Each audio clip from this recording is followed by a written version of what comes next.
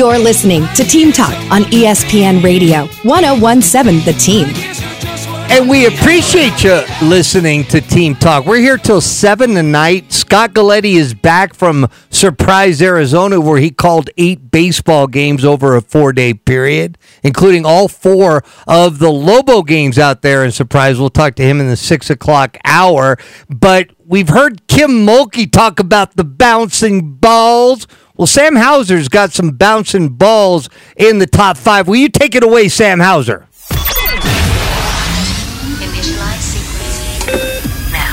5, 4, 3, 2, 1. We're now in the approach phase. Everything looking good. It's time for the Hinkle Law Offices Top 5. Hinkle Law Offices, representing motorcycle riders across New Mexico since 1990. Visit HinkleLawOffices.com. Take it away, Sam Hauser.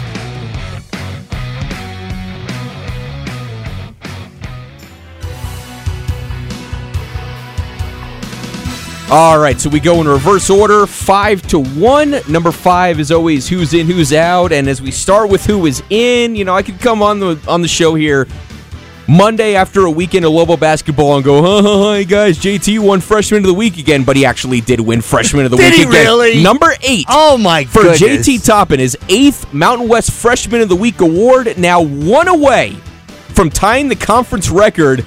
Again, if you haven't heard, it's Tyson Degenhart, who feels like he's been at Boise State for 8 years, even though he's only a junior. But Tyson Degenhart owns the Mountain West record for most Freshman of the Week awards with 9.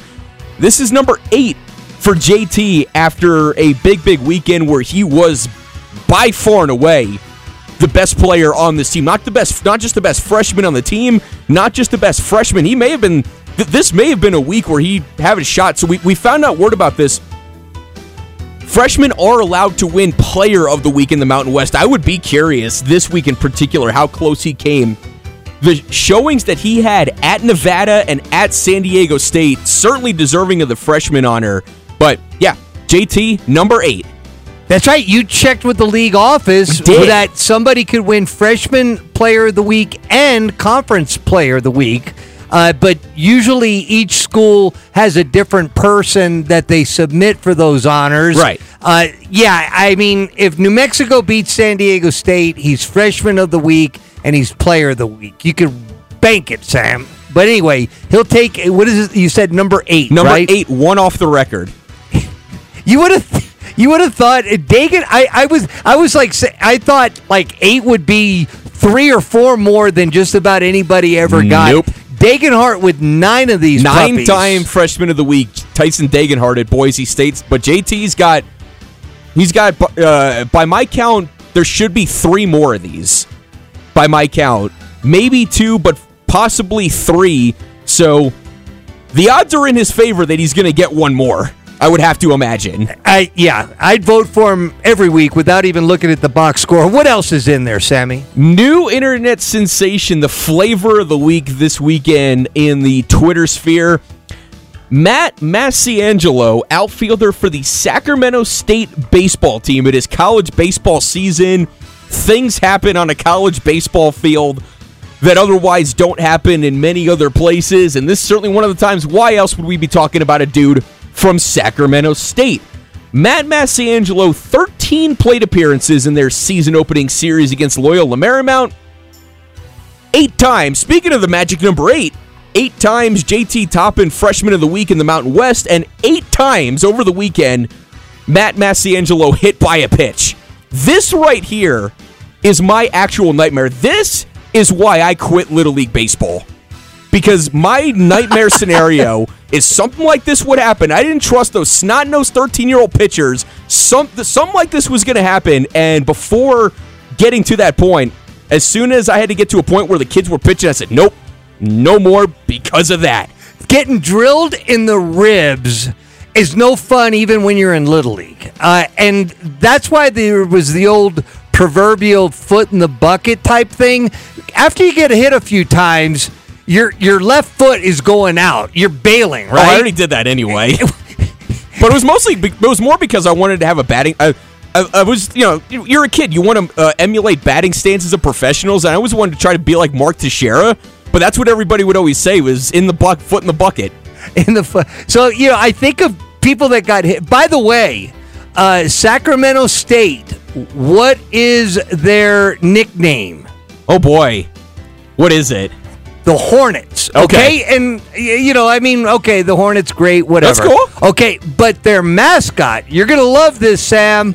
The mascot for Sacramento State, Herky the Hornet. Pretty cool. Pretty damn cool. Wow! Move over, Keggy the Keg. That's what I was going to say. I knew you would love that. All right, so when I think of people that, got hit by pitches a lot, okay, got my mind run. Okay, Jared Holley, a former Lobo baseball player, second baseman, I believe. He got hit left and right. That guy was black and blue head to toe. And then in the professionals, I'm going to go way back. So some of your old timers are going to think right away. Ron Hunt of the Montreal Expos. He comes to mind. Don Baylor, okay, with those big old forearms. He'd hang over the plate. Don Baylor comes to mind from years gone by. Craig Biggio of the Killer Bees. Him and Bagwell.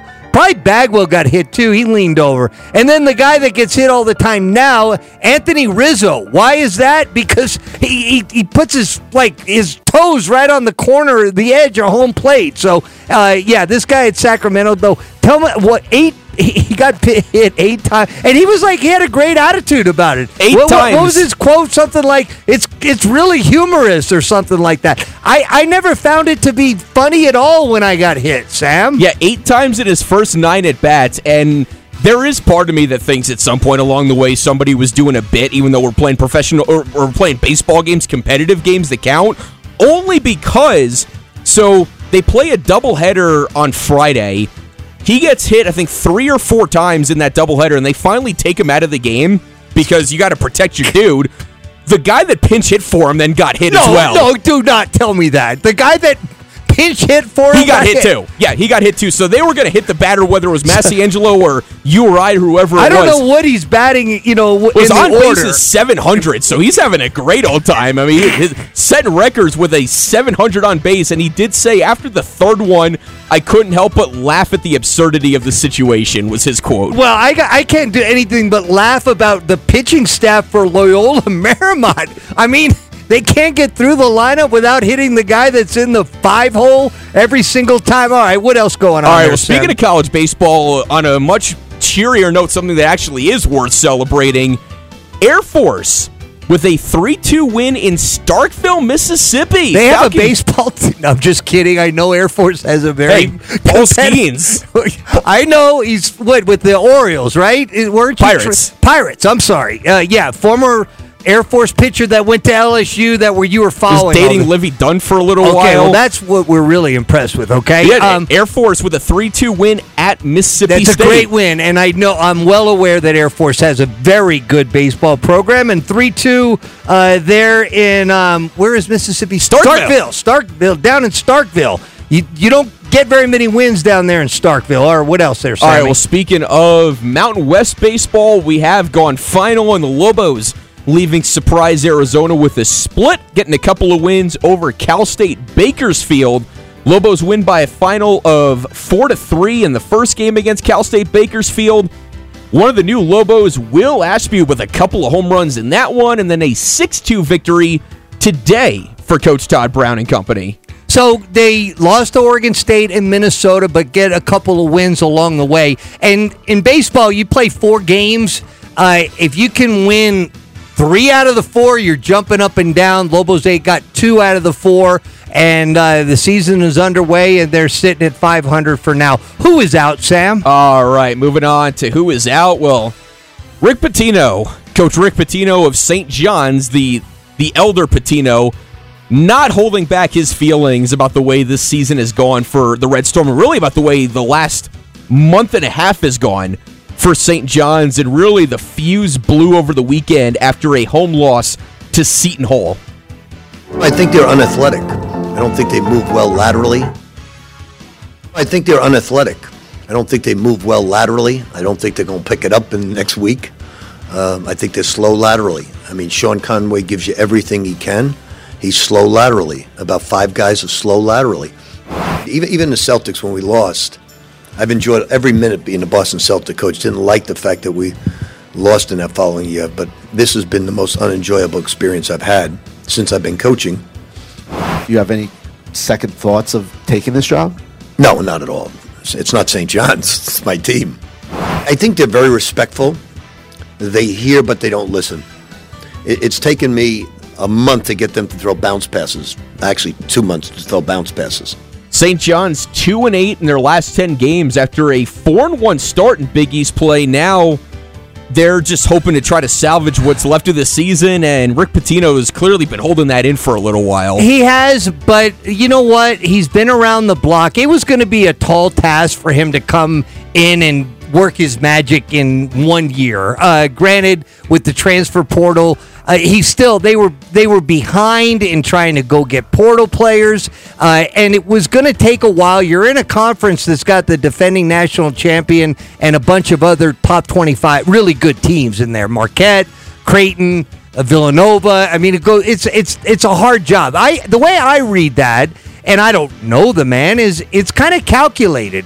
I think those comments are going to eat at these players, and he knows that they're at this time now where it's do or die. He's throwing everything against the wall that he can, and those players that he was pointing out, he didn't just point out one guy. He went through like 4 or 5 guys, and at the same time he's saying they're all playing hard, but unathletic. Okay, if you or I were called unathletic by a coach, you would want to go out and prove them wrong. So I don't know if it is as bad as it sounds. I look at it as a veteran coach, saying things that were honest, but also maybe a little calculation there at the same time. What is number 4, Sammy?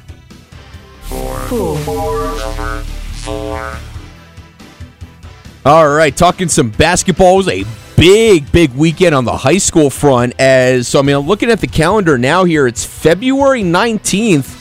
We're about 2 weeks away from the state tournament. I know.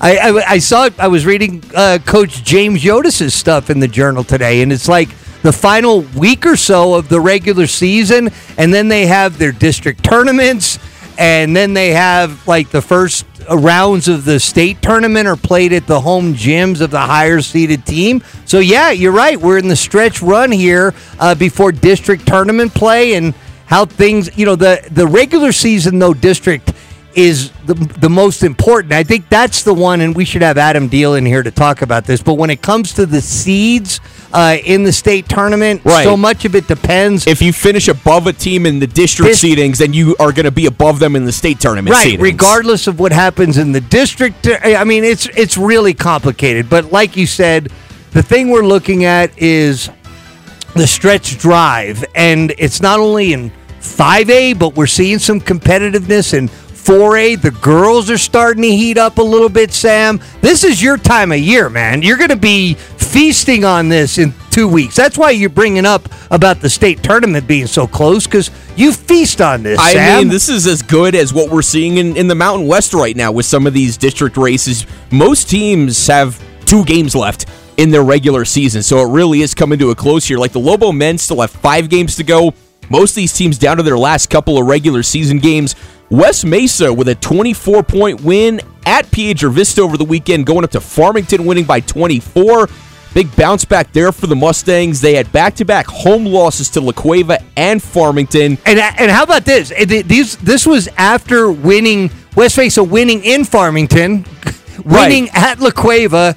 They're on defending their home court, which they're usually very successful at doing, and then back-to-back losses, so they got right and with then they Piedra go Vista.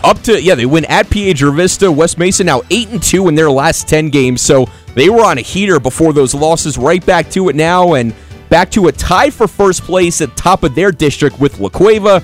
Speaking of the Bears, their own big win, 59-50 over Sandia.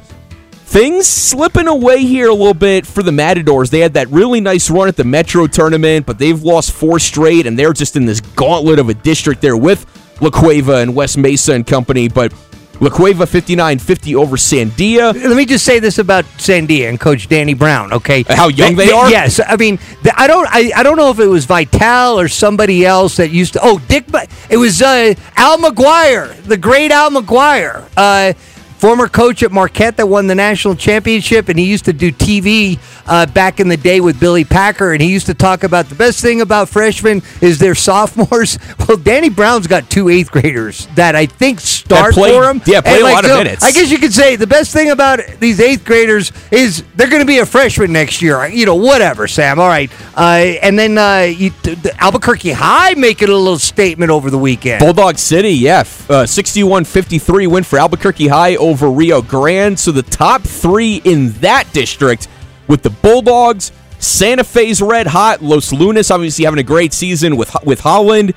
That district is going to be a gauntlet. All 3 of those teams looking to make a run. Santa Fe squeaking by Manzano on the road, but a win is a win is a win. The 6th in a row for Santa Fe. And then, like you said, down in 4A, at a top 5 matchup in Class 4A, Valley 62-49 over Hope Christian. Got to figure that we're on track for the top 3 to get back to the Final Four at state like they did last year with Valley, with Hope Christian, of course, the defending champions, Albuquerque Academy. Question's going to be whether or not somebody gets hot at the end like Taos did in the state tournament last year. Otherwise, it's those 3 on a collision course. And I will answer that question. There will be somebody that gets red hot there. Yeah, those are the 3 we're keeping our eye on, but inevitably there's going to be some magic going on state tournament time in the pit. What about the girls, Sammy? Yeah, on the girls' side, one that we had a feeling was going to be a good one for a regular season game lived up to the hype. Number 6, El Dorado, with Bella Hines. Number 2, Farmington. Game was here in town. El Dorado at home, and they win 72-68 over the second-ranked Farmington Scorpions. Another top 10 matchup, Sandia. Hey, let me add this. Yeah. When El Dorado and Bella Hines went to Farmington to play up there, that's a hotbed for girls' high school basketball, as you know. Yes. That Four Corners area. Yes. I mean, you're talking Kirtland Central. You goes on and on and on. Well, when they went up there, Farmington beat them. It took El Dorado like 45 minutes to get on their bus because so many people wanted pictures and autographs of Bella Hines. How about that? That's very cool. Yeah. Very cool. So El Dorado gets a payback here in Albuquerque, but yeah, great stories going on in girls' high school. What about Sandia? 21-3 after their win over the weekend. Sandia gets past La Cueva. Modest 15 points for Sydney Benali. The question's going to be night to night about La Cueva, whether or not they can make shots, because they can play good enough defense, just got to make some shots. But Sandia showing that they have some scores beyond Sydney.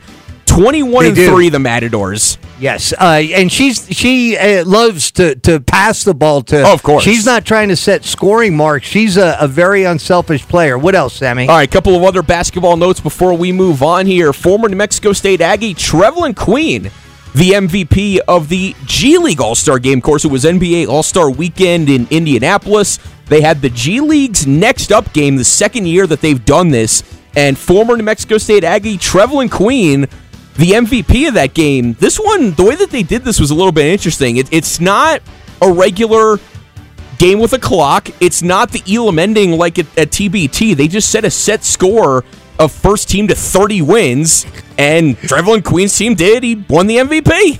I missed that. So, it's a race to 30, and threes count. I mean, so the games could be pretty short if somebody gets on a heater. That is correct. Yeah, okay, that is correct. I mean, they're giving these guys a platform during NBA All-Star Weekend, and nobody's really there to necessarily. Is it make it, take it? No, I'm just kidding, Sam.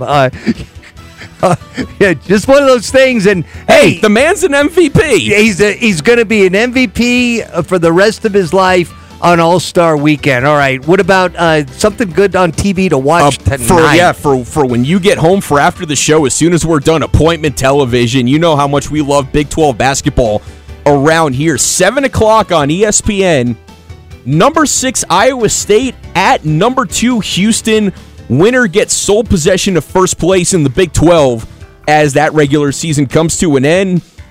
All lines courtesy of ESPN Bet. Houston 9.5-point home favorites against the Cyclones. Yeah, did you see any of Houston host Texas Longhorns? It looked as if Houston was the team that had been in the Big 12 for all this time, and Texas was just coming in as a new member. I mean, Houston doesn't back down. I mean, if they can get any perimeter shooting, Houston plays such good defense and rebounds and is so fundamental. Their Achilles heel is always they run into drought scoring the ball. They're like San Diego State 2.0, Houston is, okay? Great call. And they hang their hat on their defense, and that's why they're a 9.5-point favorite, because, like, you could have a good offensive team and go into Houston and end up walking out of there with 55 points, you know? So that's what you get when you're facing who's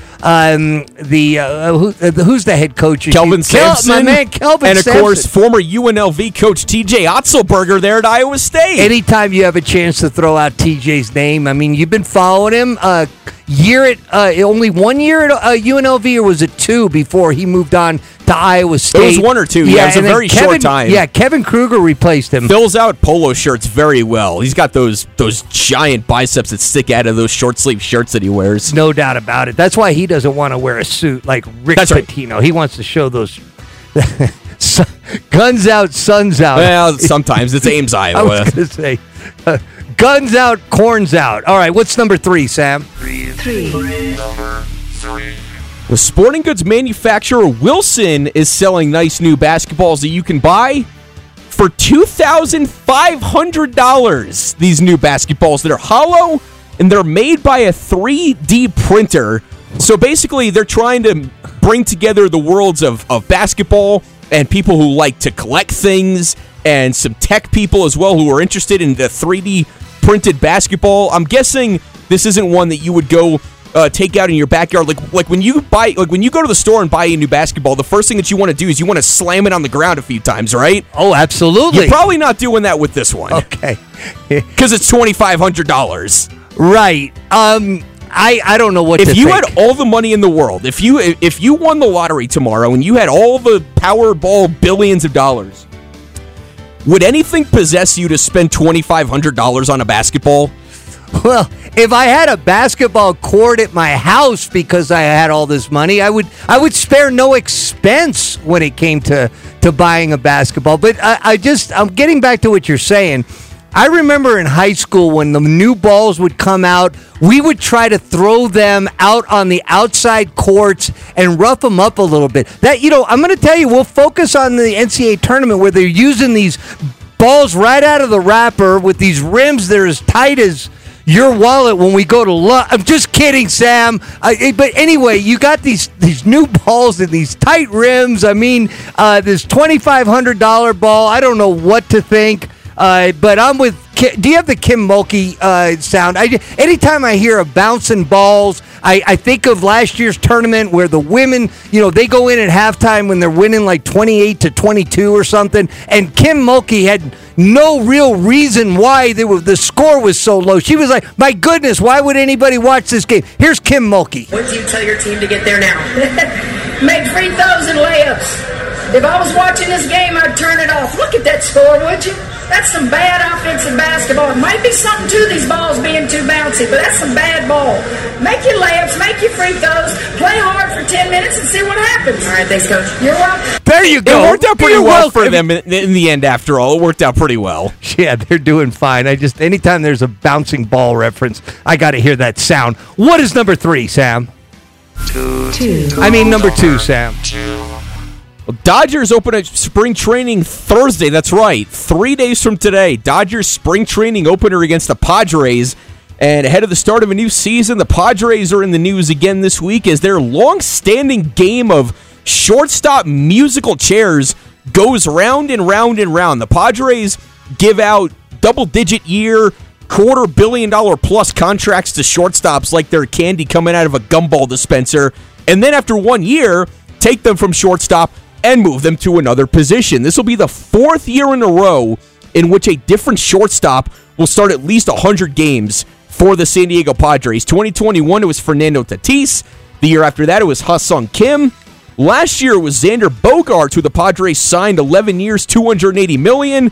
Now, in his 12th Major League season, for the first time in his career, Xander Bogaerts is going to second base, so Ha-Sung Kim can go back to shortstop. Well, I mean, as a Dodger affiliate, it's kind of like the pot calling the kettle black here, because it's not like the Dodgers have had stability at shortstop since Corey Seager left. I mean, I've seen No, Chris, but you're not signing guys Well, I mean, I've seen Chris Taylor. I mean, for goodness sakes, I thought I saw Justin Turner one time there. Max Muncy. I mean, they're using everybody. Mookie Betts, sure. Right field, second base, short. But whatever. you're not signing guys as shortstop and then moving them. That is correct. All right, what is number one, Sammy? News coming down today from New Mexico United that the franchise all-time leading goal scorer Chris Wehan re-injured his knee, and his time with New Mexico United coming to a close. He had just signed a contract to come back for the coming season here for New Mexico United, rehabbing from that broken kneecap, re-aggravating that same knee, and New Mexico United making the decision to move on. We had Chris Wehan in studio. Always great to see him, but just tough knowing that he won't be wearing those, by the way, those beautiful new Sandia-themed kits that they released last week. Love them. But unfortunately not to be. Chris Wehan moving on after the knee injury. Yeah, and New Mexico United used the word devastated to learn that he had re-injured that knee. All-time leading scorer in goals with 37 and assists. He's got 18 of those. Fifth all-time in appearances. He's a fan fave. I hope we see a lot of him, and I hope, hey, he gets healthy and doesn't have to deal with this injury the rest of his life. And who knows if he recovers from it? He's still young enough. He's, the guy's been a terrific professional player, and it was great that he came in studio. He wanted to just thank the fans, and he's not even just talking about United fans. He's going back to his days with Jeremy Fishbein on a Lobo team that made it to the Final Four too. So from Southern California, but a lot of love for New Mexico. A lot of love for you, Sam, too. That's a heck of a top five. Good job there, buddy. All right. That's tonight's Hinkle Law Offices Top 5. Hinkle Law Offices, representing motorcycle riders across New Mexico since 1990. Visit hinklelawoffices.com. All right, coming up next, never have the words, well, congratulations, felt so hollow. I think a lot of you might know what we're talking about if you watched the NBA All-Star Weekend and the All-Star Game. If you didn't, you'll want to hear this when we come back. He's Sam Hauser. I'm Joe O'Neill, ESPN Radio 101.7 The Team.